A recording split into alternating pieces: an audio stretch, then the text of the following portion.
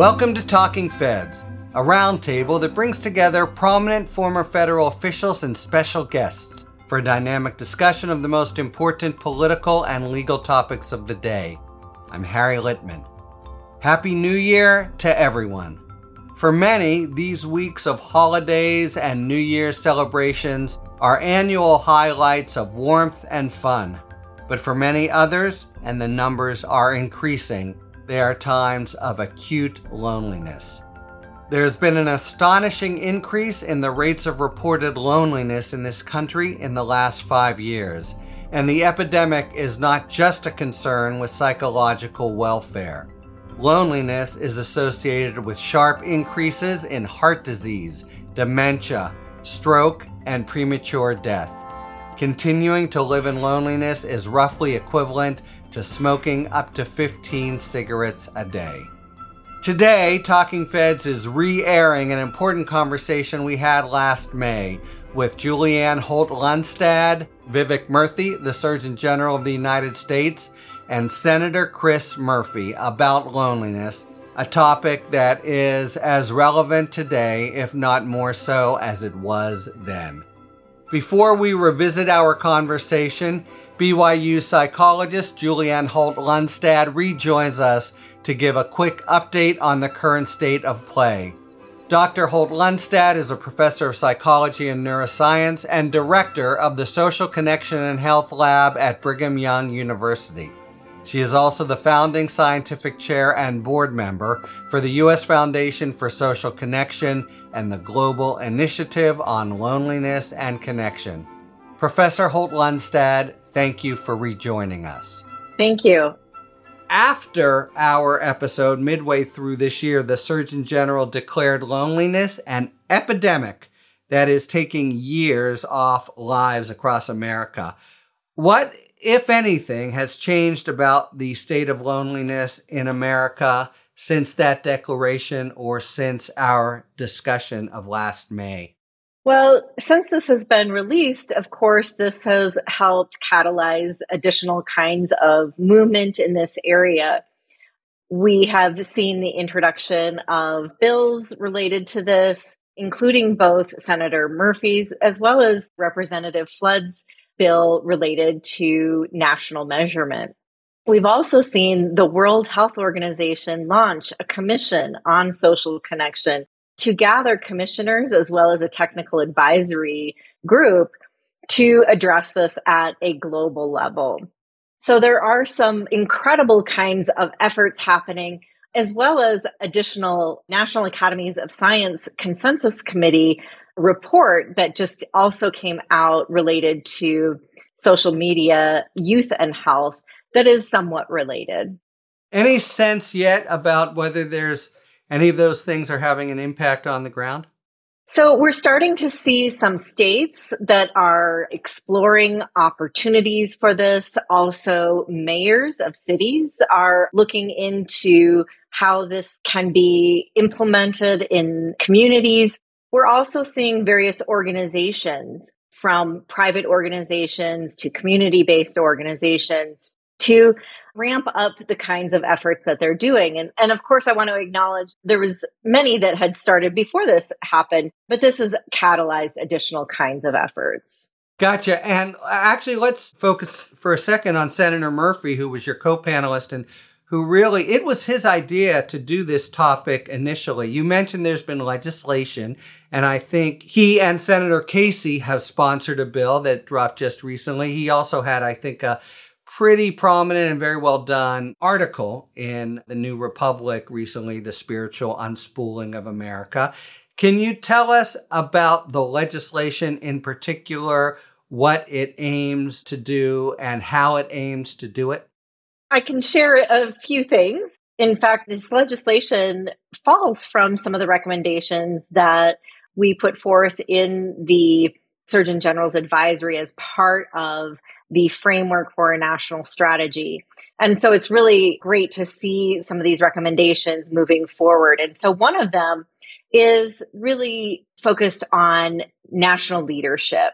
And so part of this legislation is focused on establishing a position that can help coordinate the efforts that are happening across different levels of government and across agencies, because what we've seen is that this is relevant across so many different kinds of sectors and relevant to so many different agencies.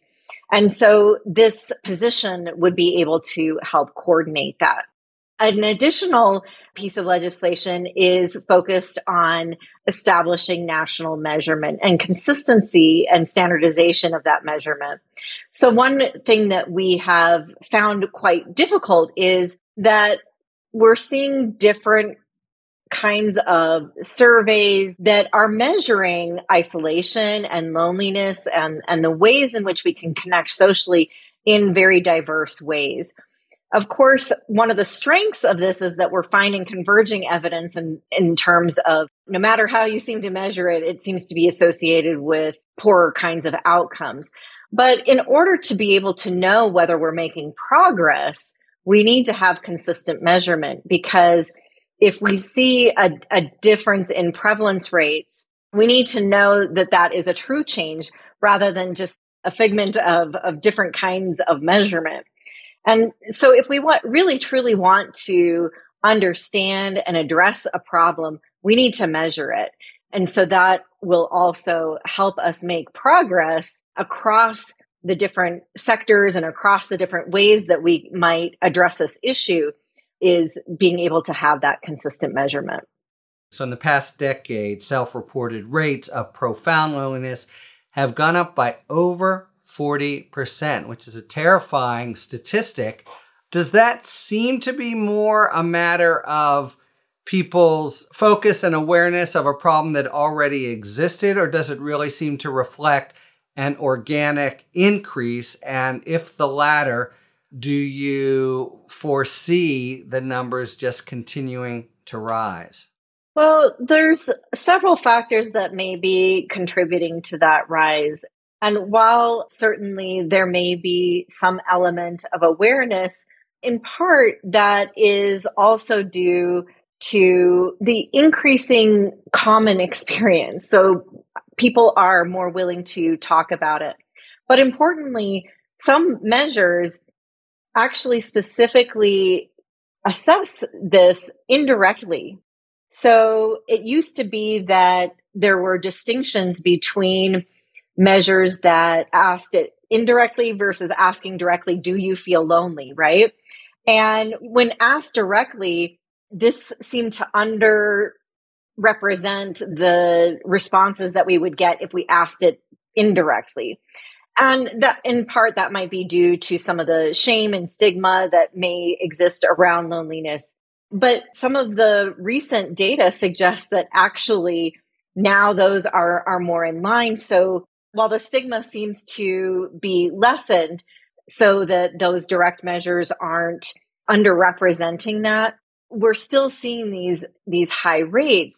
And so we need to really be thoughtful about what are the contributors to loneliness and isolation. And many of those kinds of contributors are things that have not gone away, and in many cases may continue to get worse. So some of the increasing kinds of or readily available data on risk factors for increased loneliness include things like economic issues. So those who report struggling economically are more likely to report loneliness. That's still a current issue. Those who are suffering from or report struggling with their mental health or physical health are at increased risk for isolation and loneliness. And we're seeing increasing rates of not only mental health issues, but also starting to see many chronic illnesses that are increasing in prevalence in younger ages. So some of these factors are perhaps contributing to that. And then we're, of course, living in a society where, particularly post-pandemic, where we had to employ a lot of strategies to engage remotely, whether that's working remotely or getting groceries remotely. Our society has become more and more contactless and more remote. And people have also increasingly found that there's a convenience to that. And so as we continue to live in a way that distances ourselves from others, we may continue to see these kinds of trends move in that direction. Yeah, I got to say, I don't see that changing. Well, let's just close out and go to our initial conversation by asking you if there's, as we near the end of the year and the beginning of 2024, if there are any kinds of brighter clouds on the horizon that give you some encouragement in terms of the possible reduction in or treatment of loneliness.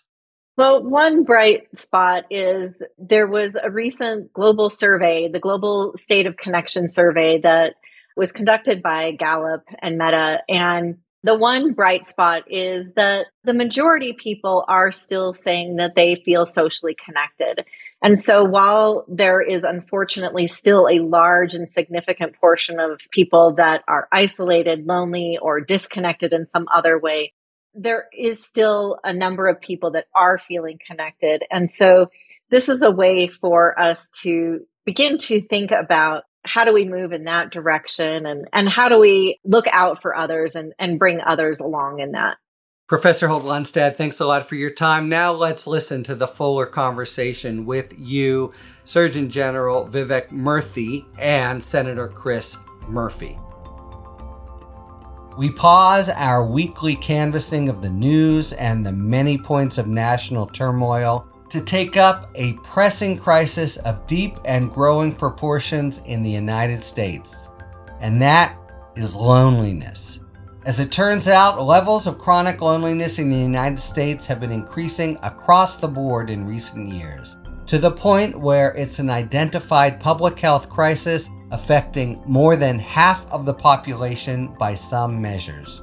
There are a number of possible culprits, from concrete factors like COVID and social media to more amorphous ones, like how kids and the rest of us just don't hang out the way we used to.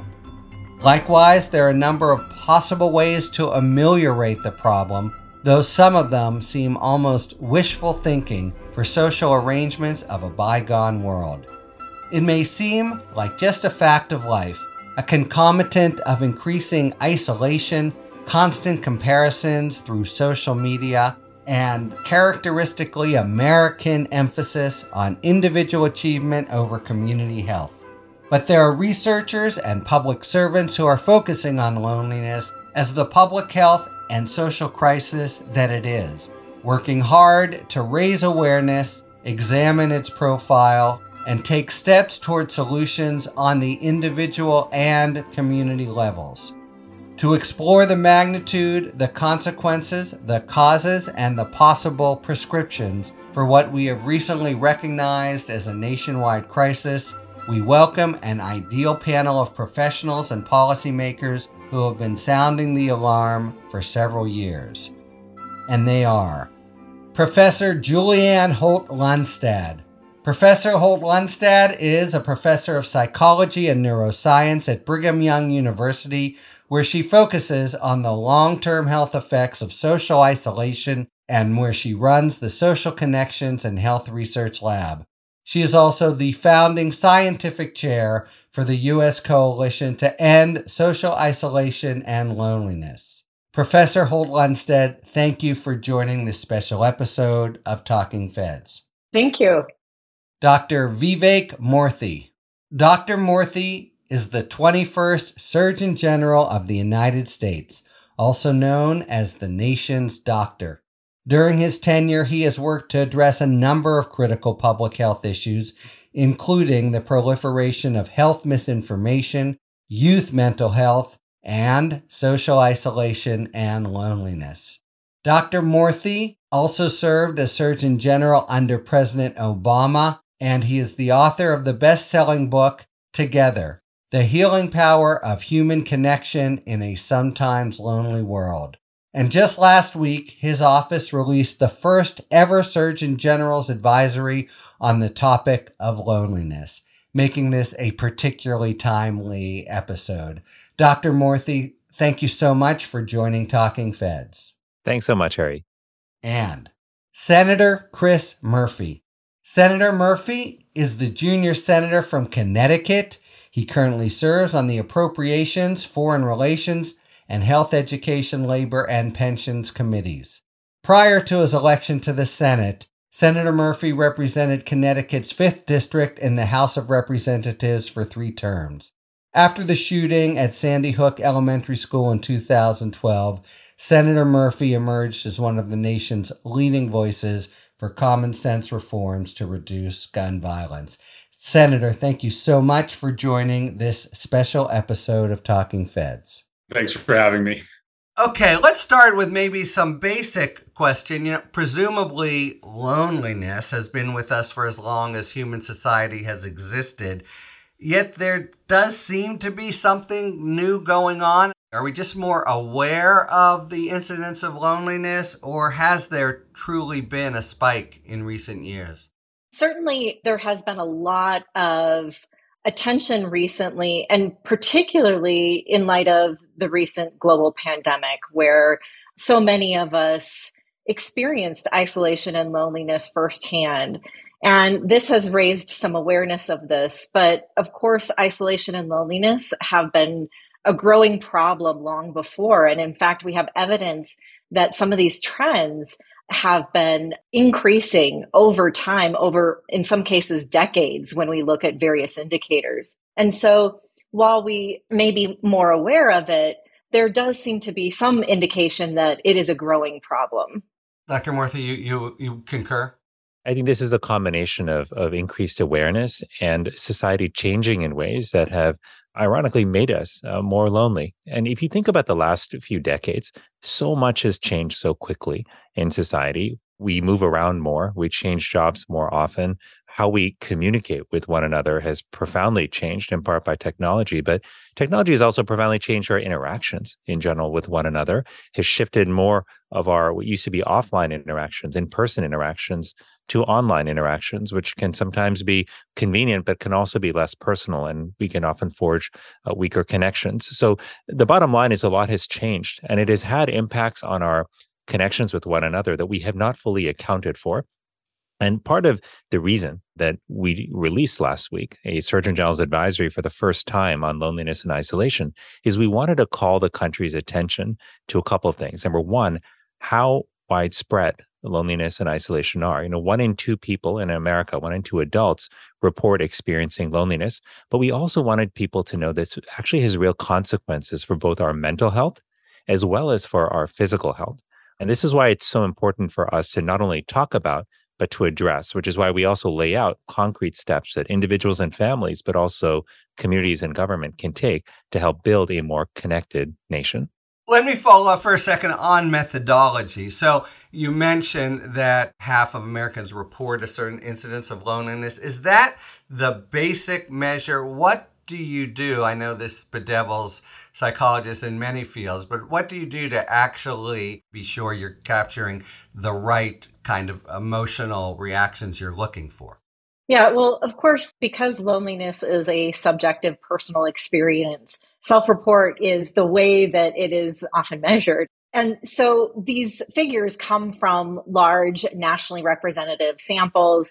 And certainly there are different studies that have measured this in a variety of different ways. And so, sometimes it can be hard to pinpoint an exact number. But as we see the same measures being consistently used over time, we're seeing a large consistency in terms of demonstrating that a large portion of Americans are isolated, lonely, or both. By self-reporting, essentially. Self-reporting, yes.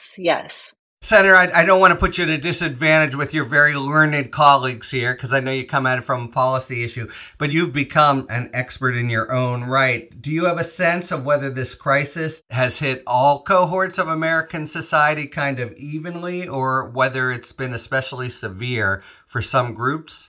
Yeah, I think we're really learning the extent of this problem. And of course, it's deeply integrated into sort of other crises of meaning and identity that are facing very distinct segments of the population. So, for kids, you're seeing elevated levels of loneliness and isolation, but that's also connected into all sorts of other feelings that kids are reporting high levels of, whether it be feelings of envy or narcissism. So you've got a really interesting set of sort of new phenomenon happening for kids. You also see these elevated levels amongst men, amongst white men, but that's not coincidental to a period of time in which, they are losing other types of positive connection to culture. They're losing sort of a sense of economic and social place.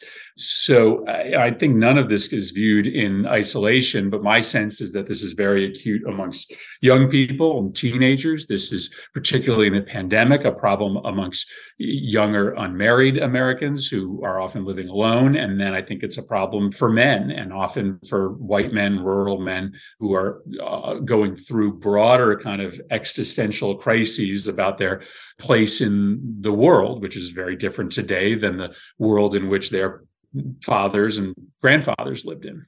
Although you could say, couldn't you, that their grandfathers lived in a very different world from their great-grandfathers, and that envy and narcissism has sort of been with us always, and yet it feels somehow that we have a difference, certainly in degree. What about society in broad has changed so much to bring on so much more loneliness? Yeah, and again, I'm in company that can answer it better than I can. I'm an amateur, But listen, my sense is that we made a bet 10 years ago that social media and the means by which we connected to each other virtually were going to be substantively similar from a fulfillment standpoint as in-person connection. And I think that is just not borne out to be true. And so there is something different today in that much of our connection happens like this, through a video chat or through text or email. And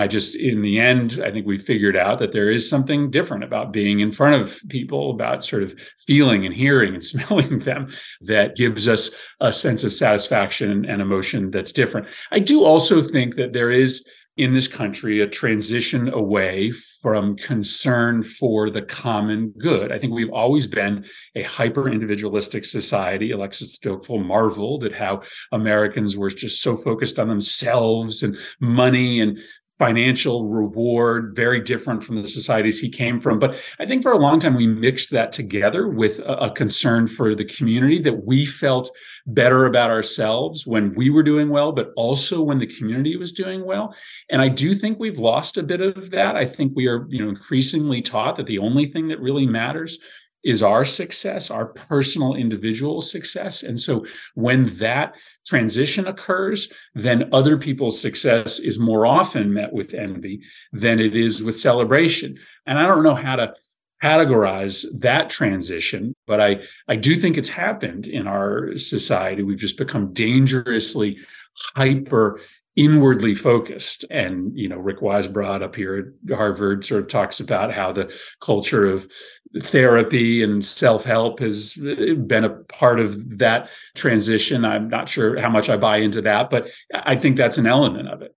So quite a lot is packed in there, but two big chunks are social media, which I want to get to in just 1 minute. But Senator Murphy has twice talked about envy and narcissism, and we have a sense that maybe there's some connection with those personal feelings and loneliness, but it may also seem counterintuitive, or maybe it seems as if loneliness is a kind of pathology, a adaptive feeling run amok. If we can posit that we are more envious than we were before, why would that promote greater loneliness? Adding to what he just mentioned is that over time, we've also raised the possibility of being able to meet so many of our needs on our own. So as he talks about being independent, right? And oftentimes the goal of, raising a child is for them to become independent, right? But throughout human history, we've been interdependent on others. It's been crucial for survival.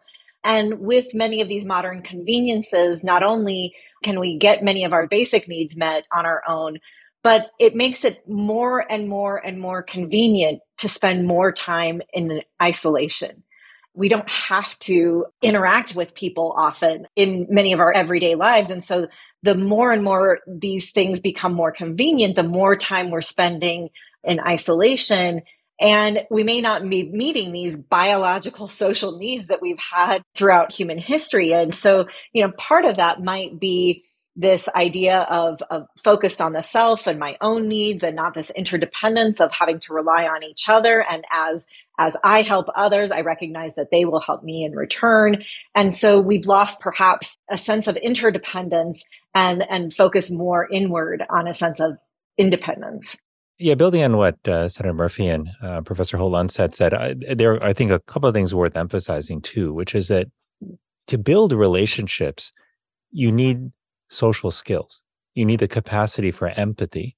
You need to be able to understand and be curious about other people's experiences in life. And that doesn't just happen automatically all the time. Over centuries, it happened because, as Julianne was saying, we were in circumstances where we were constantly interacting with other people, whether it was when we went to the market to buy goods, or when we went to trade, when we went to school, or whatever the experiences were with our neighbors. But we're finding that fewer and fewer people have these in-person interactions. In fact, if you look at the period between 2003 and 2019, and among young people, you find that there was a 50% decrease in the time that they had in person with one another. And when I travel around the country and talk to young people and to parents, I hear time and time again, especially from parents and from teachers, that these basic skills in understanding emotions, how to understand and process your emotions and the emotions of other people so that you can foster healthy interactions, that these are lacking. And these are some things that we have to focus on developing. We don't typically think about school necessarily as having the responsibility for investing kids with the social emotional skills that they need to build healthy relationships. But what we are seeing clearly is that that has to come from somewhere. It's not always coming from communities or from families in an environment where kids aren't interacting a whole lot in person. But this is the gap that we need to fill if we want to truly build healthy relationships. And finally, I'll just say this: there really is a difference between what's happening now, what's happened over hundreds or thousands of years. Yes, change has always been a part of human life. And yes, loneliness has been a part of the human experience for millennia. But in the last few decades, the pace of change and the extent to which our lives are being affected by that change has dramatically accelerated in ways that we have not seen before in human civilization. We've not had technology that's profoundly changed every aspect of how we interact with one another, and has done so not just in one city or one community, but in the entire country and across the entire world. So yes, this is unprecedented. And look, this is not about tech being good or bad.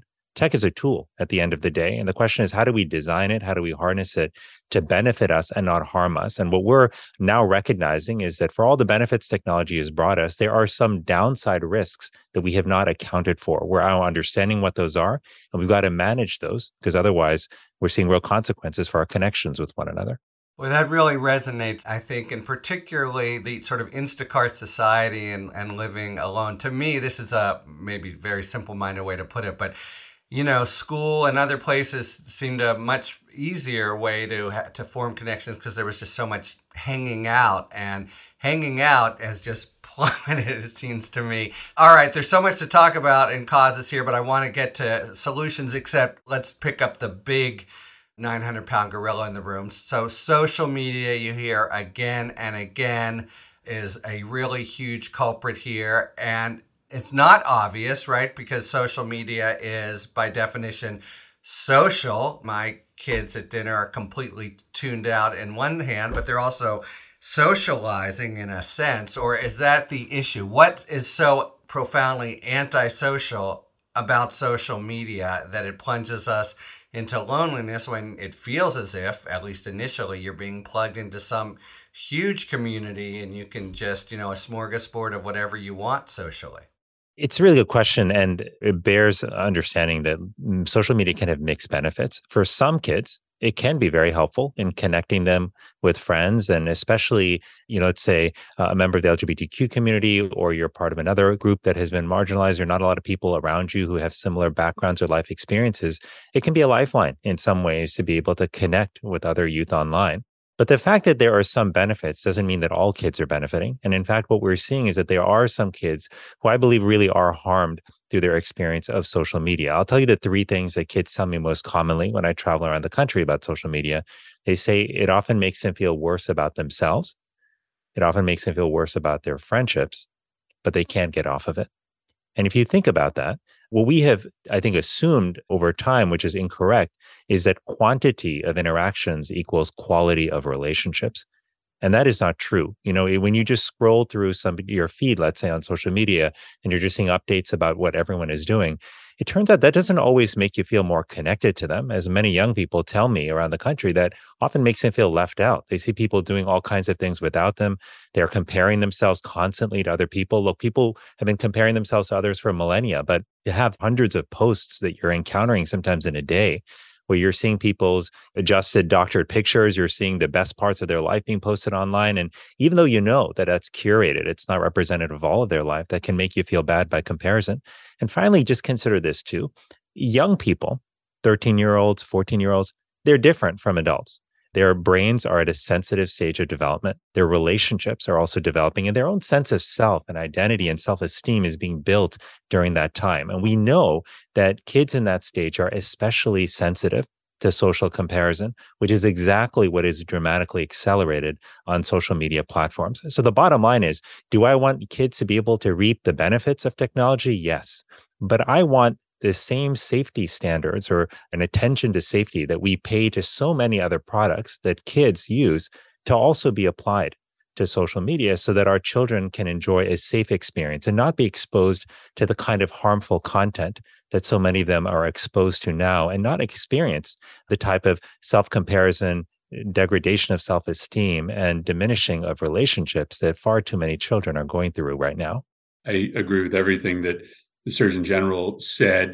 Both, of us experienced this through the prism of being parents. I've got a teenager and a preteen. This is a fundamentally different technology. I understand a lot of people say, well, TV sucked in kids in the 60s and 70s and 80s. Why is this any different than the fight that parents had to get their kids away from after school cartoons? Well, this is just a much more powerful and much more purposefully and effectively addictive technology. I mean, we've never seen anything like it, that is in real time exploring the brains of our children, probing those brains to figure out exactly what will keep them on their screen on a minute by minute basis, and delivering that content in real time. That is fundamentally different than anything that has come before. And so in addition to everything that Vivek talked about in terms of how it sort of drives these feelings of envy and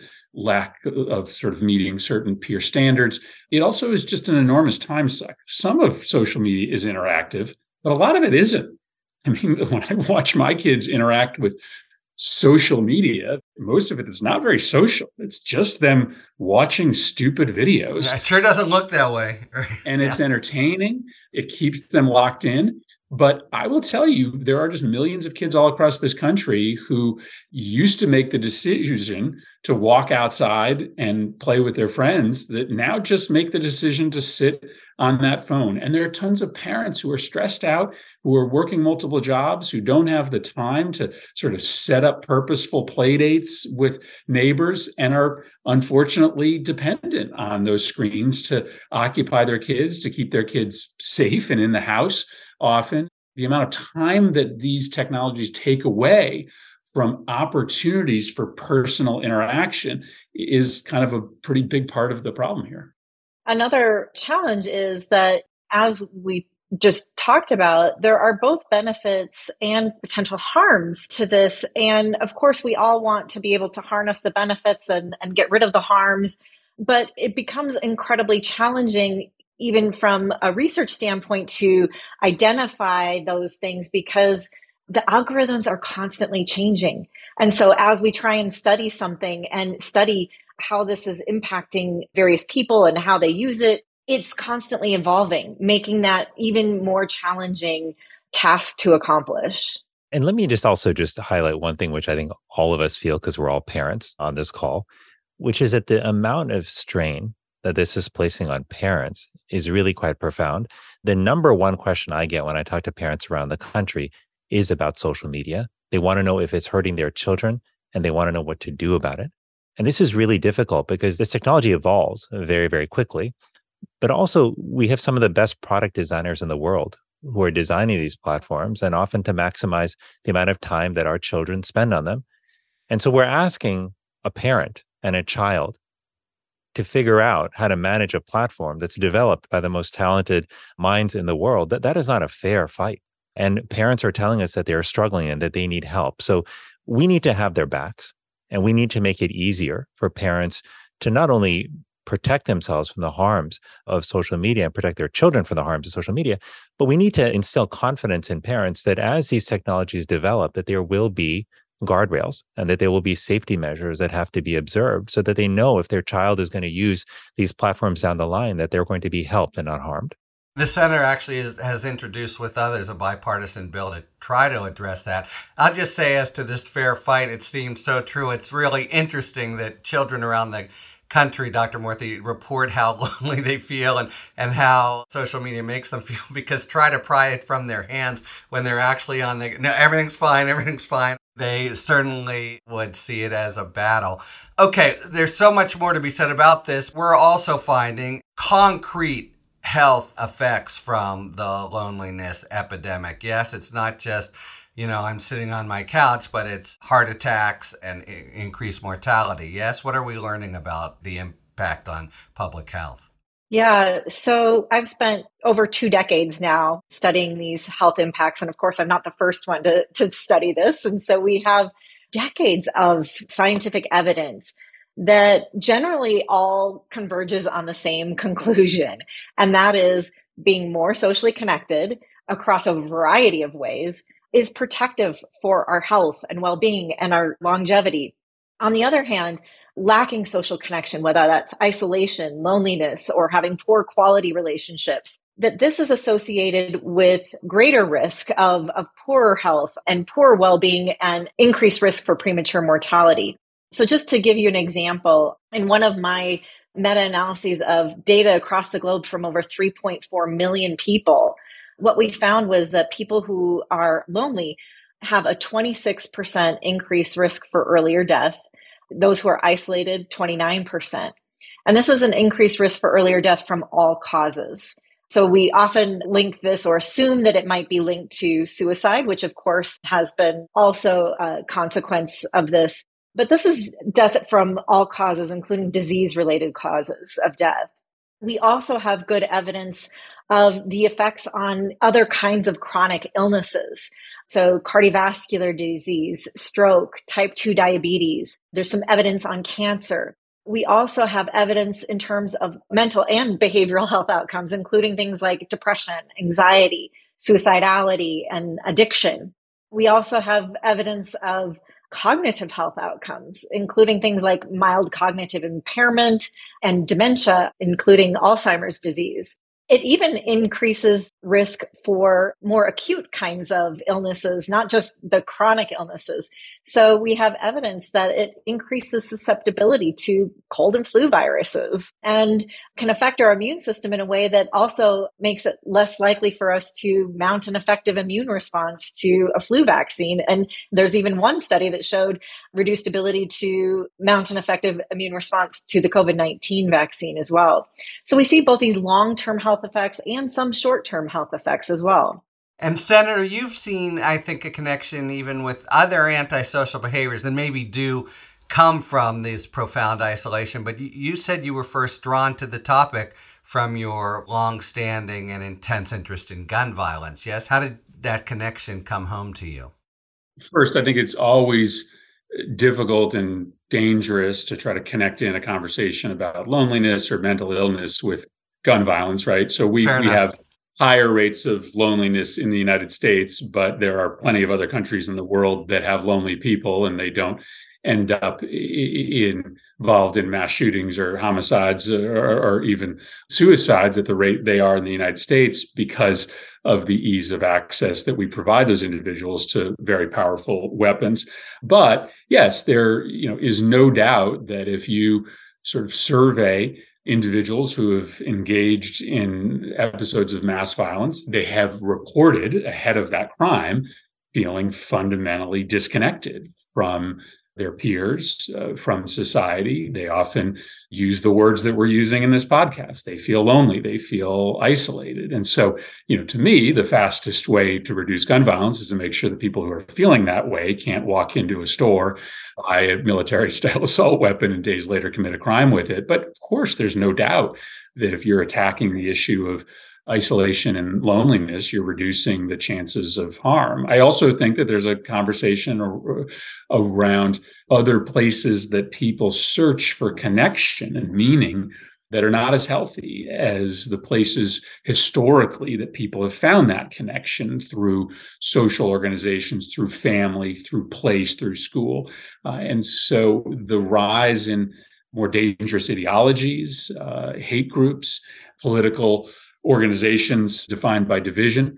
I think that's driven in part by people who are feeling pretty lonely, pretty alone, who are lacking positive places to create connection and ultimately search out for connection, finding it in much more dangerous and divisive places. I finally have a touchstone to my own law enforcement experience to offer because it's just totally true. The rampant shooting happens, and I know you're just waiting that it's going to be a low status individual who is anywhere from nondescript to faintly, reviled in his immediate group. But let's just wait for the social media to pour in, and there's a whole world that they are deeply enmeshed in and gives them presumably the pathological social connections that then lead them to kind of play out. All right, one final point that just from what you said, Senator Murphy, and of course there's a bigger factor for gun violence staring us in the face when it comes to the United States, which has twice as many guns as any other country per capita in the world. But your mention of Japan, I think, is intriguing. Are there any kind of attempts for comparative studies of communities or nations that have become less individuated, less what de Tocqueville says about America, and as a consequence have less of an epidemic of loneliness? I think if you look not even across the world, but even within the United States, you find places and spaces where efforts to rebuild connection are actually working. And that's actually very important because sometimes people can look at these large intractable problems we have and feel, gosh, there's no hope. But this is a place where we actually do know how to rebuild the social fabric of our country. It's not easy to do. It requires individuals and families and community organizations and policymakers to all step up and take action. But it is doable. And I think, for example, about the schools that I have visited around the country that have built student-driven programs to actually connect young people to one another, to help build relationships and to make sure that people aren't left alone at lunchtime, for example, which is one of the most lonely times of the day for students.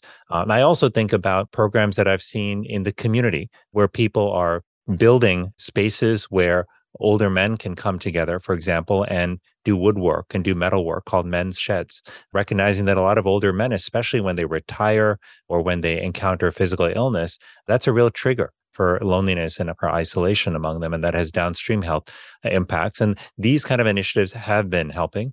And I just think about individuals too. Look, there are people all across our country who are stepping up in their own way to build connection. I think about Sarah Harmeyer, who I talked to a while ago in Texas, who moved there to Dallas and didn't really know anybody. He was kind of scared to know what to do, but her father helped her build this really long wooden table, put it in her yard, and she decided to have a potluck and emailed all of these neighbors who she didn't know. It was a little scary, but she found that she got so many RSVPs, she couldn't even have everybody over to her house. And she just started doing potluck after potluck, and she realized two things. One, people really want to meet one another. And two, a little bit of effort can go a long way to forging connection. So you don't read about these stories in the papers every day. You don't hear them broadcast on the news.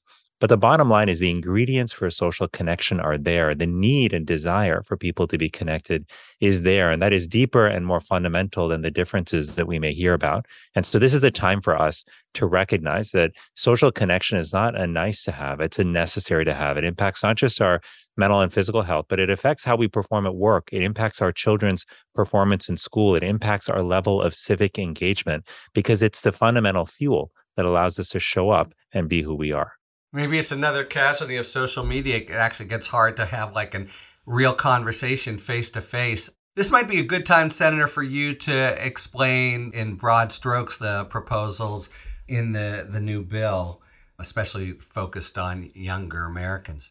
Interesting group of senators introduced this bill. Tom Cotton and Katie Britt, two very conservative Republican senators, Brian Schatz and myself, progressive Democrats. What unites us is that we're all parents struggling with how to keep our kids safe online. And I think to the Surgeon General's point, we really do feel it's not a fair fight right now, and that we have a difficult time as busy parents protecting our kids because we really don't know what the algorithm is delivering to them on a day-to-day basis. One day my kid may be feeling okay and he's getting just kind of funny, interesting videos, but the next day he may not be feeling great. And very quickly that algorithm can deliver to him some really dangerous content that sort of pushes him down a rabbit hole. So we decided that we were going to give parents some new tools. So our bill says the social media companies have to have a system by which parents consent to anybody above the age of 13 and younger than 18 being on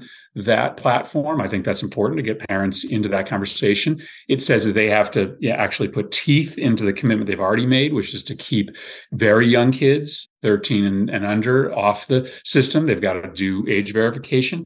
And then probably most interestingly, our bill says that for that population that's on social media between the age of 13 and 18, the social media companies can't use the algorithm to boost them content based upon the data that they collect from that child.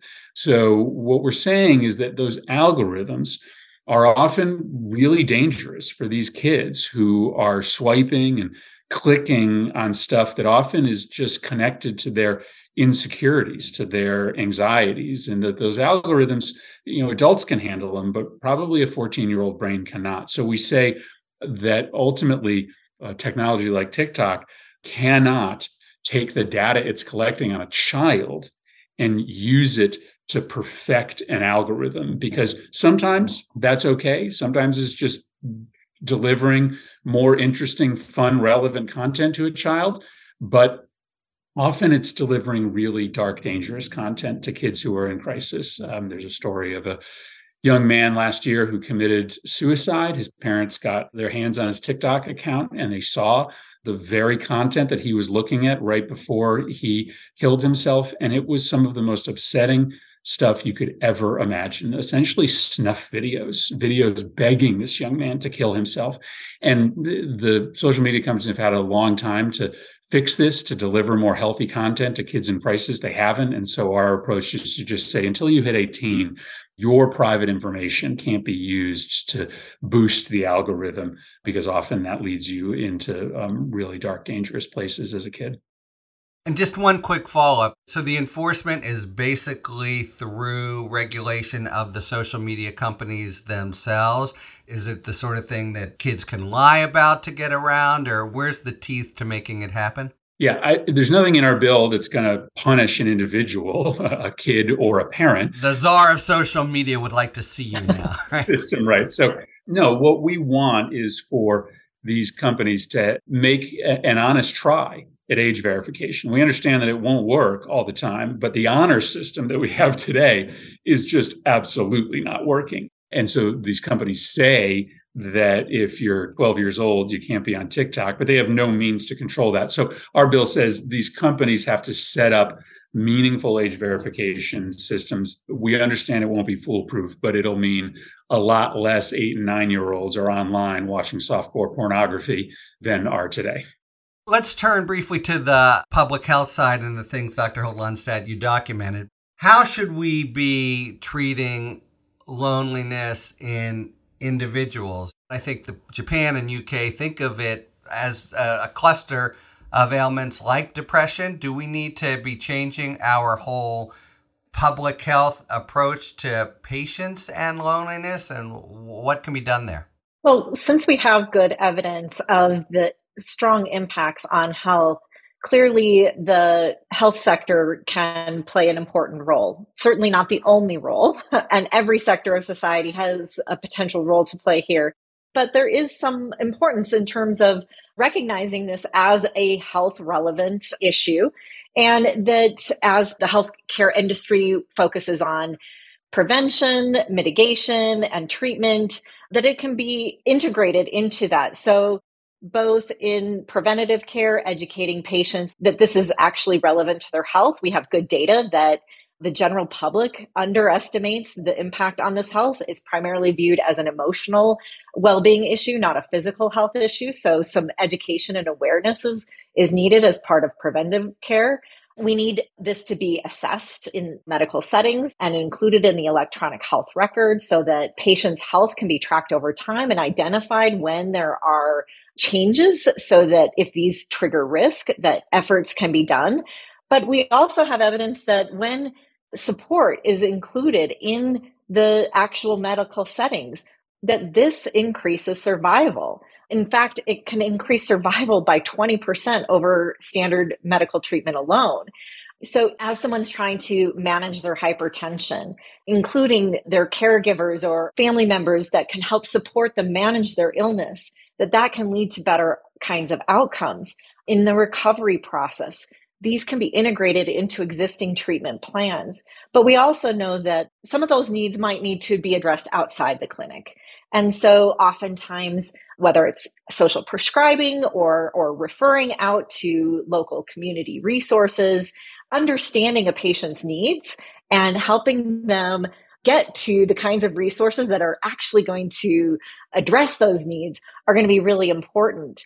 And then, of course, there's more of the public health side, right? So outside the clinic, and just the education and awareness that needs to occur amongst the population as a whole, the kinds of public health efforts that can occur through policy. Can we just stay inside the clinic for 1 second? Are there medical treatments? Somebody comes in and they're nothing else but just deeply lonely. Are there prescribed medications that people give at this point, or not really? So there has been some investigation into pharmaceutical approaches. These haven't quite panned out, but even if it had, one of the things that we recognize is that there are multiple underlying causes of isolation, loneliness, other forms of lacking social connection. And so we need to have diverse kinds of tools to meet those diverse kinds of underlying causes. So for one patient, they have untreated hearing loss, for example. And so because of that, they are withdrawing because it's hard to be part of a conversation.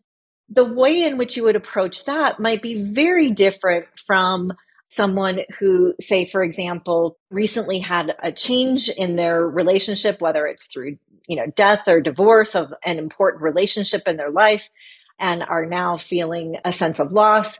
And that might differ from someone who has a lot of people in their life, but no one that they can rely on. So they need actual help managing, say, for instance, rides to their medical appointments or managing their medications.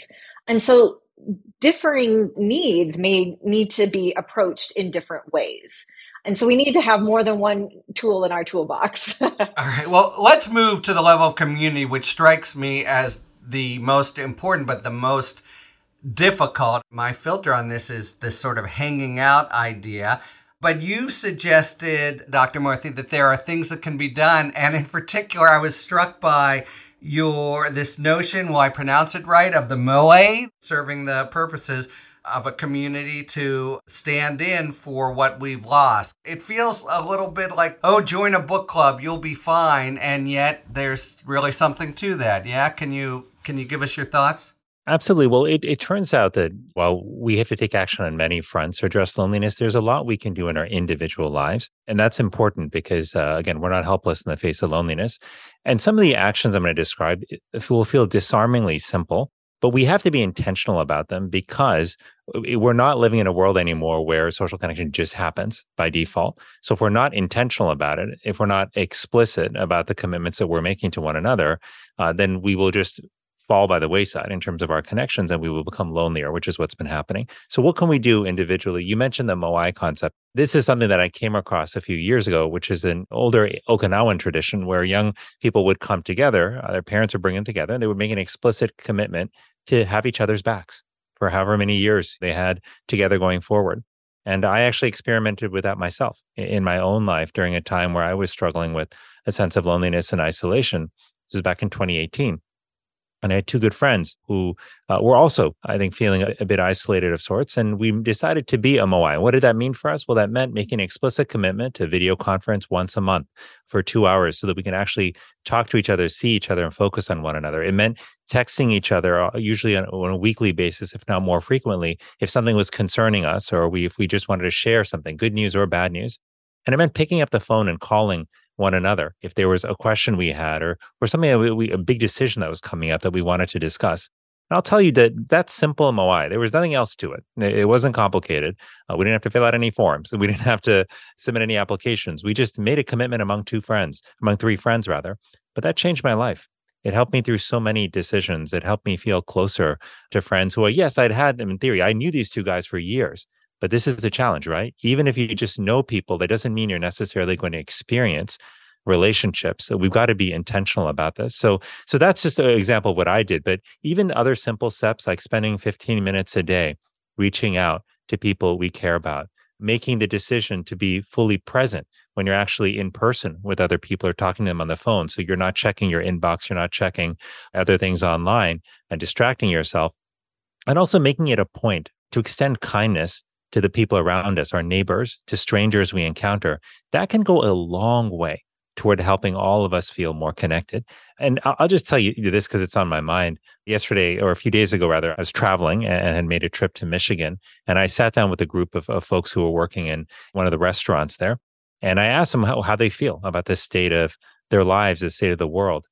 And what they said to a T, person after person after person, is they said it makes such a difference when somebody just sits down next to us, and smiles, when somebody just takes 10 seconds to just say, hey, I was thinking about you. How are you doing? One guy said that he lost his lighter the week prior and he figured, someone's either going to take it, no one's going to bother with it. But then he showed up the next week and somebody had put the lighter on his desk. And he thought, oh my God, somebody thought to do this small thing for me. It made him feel seen and heard. So just keep in mind that in a world where so many people feel invisible and overlooked, that these small acts of kindness, they tell people you're seen, you're valued, and you belong. And that goes a long way toward addressing loneliness. And the social science actually says the guy who gives back the lighter gets a lift as well. Okay, I just wanted to say that you guys are visionaries of a sort, and especially devoting government attention to this. I can imagine people thinking that it's somehow soft. So I just wonder, as you shine a light on this, what kind of response you're getting, including from maybe a crustier older set who think that, we're talking about loneliness now. Have you found that it's resonating? Do people lump this in with woke or, soft-headed liberalism, etc.? I wrote this short piece called The Politics of Loneliness several months ago. And I don't know that there's anything that I've written in the last 5 years that's gotten more feedback, more fist bumps in Connecticut and as I travel the country than that piece. In the end, my job is to increase people's quality of life. I'm in the happiness business. And so if I'm not talking about the way that people feel and then trying to tailor public policy to make them feel better, then I don't really think that I'm doing my job. And, government has gotten so big and so, much connected to the horse race that we forget that the only reason we exist is to just try to make people's lives better. The second thing that's really important about this conversation is that it is totally apolitical. And the reason that I'm investing a lot more time right now in talking about the way that people feel is that it's a really easy way to build bridges between people that right now see very little connection to each other, because people that are feeling lonely are on the right and the left. They're conservative, they're liberal. And when you really start to talk about the solutions to loneliness from a public policy standpoint, they don't easily fall into right-left divisions. That's why you've got me and Tom Cotton working together on a social media bill. So for me, this is just fundamentally connected to my job, making people feel better and using public policy to help people feel better. But I also think in an age where people are so unbelievably frustrated, rightfully so, by the polarization of our political conversation, talking about the way we feel and spending some time doing that, like not being ashamed to just spend a little time talking about how we feel, and then methodically moving to policy once we've achieved consensus on the things that we feel that we don't like, I actually think builds a much more constructive political debate ultimately than the way we do things now, which is jump straight into policy, straight into solutions. And when you do that, it very easily just creates friction from the jump. I wish we could go on for hours. I'm sure we could, and I'm sure you will in other venues. But thank you so much for being here today and hopefully shining a light a little bit more on a really critical problem.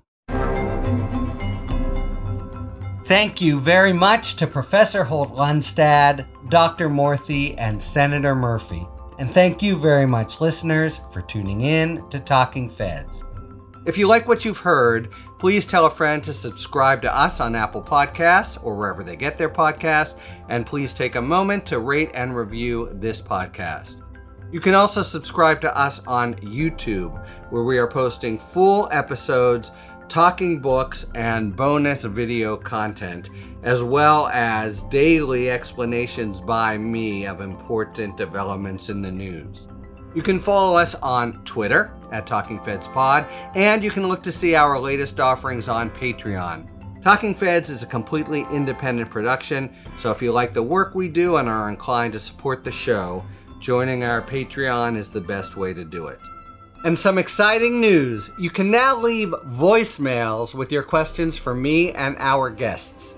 All you have to do is call 727-279-5339 and leave a voice message for a chance to be featured on the show or to give suggestions for our sidebar feature. That's 727-279-5339. Thanks for tuning in, and don't worry, as long as you need answers, the Feds will keep talking. Talking Feds is produced by Mal Meliez, associate producer Catherine Devine. Sound engineering by Matt McCardle. Our research producer is Zeke Reed. Rosie Dawn Griffin and David Lieberman are our contributing writers. And production assistance by Meredith McCabe, Akshaj Turbailu, and Emma Maynard. Our endless gratitude, as always, to the amazing Philip Glass, who graciously lets us use his music. Talking Feds is a production of Delito LLC. I'm Harry Littman. Talk to you later.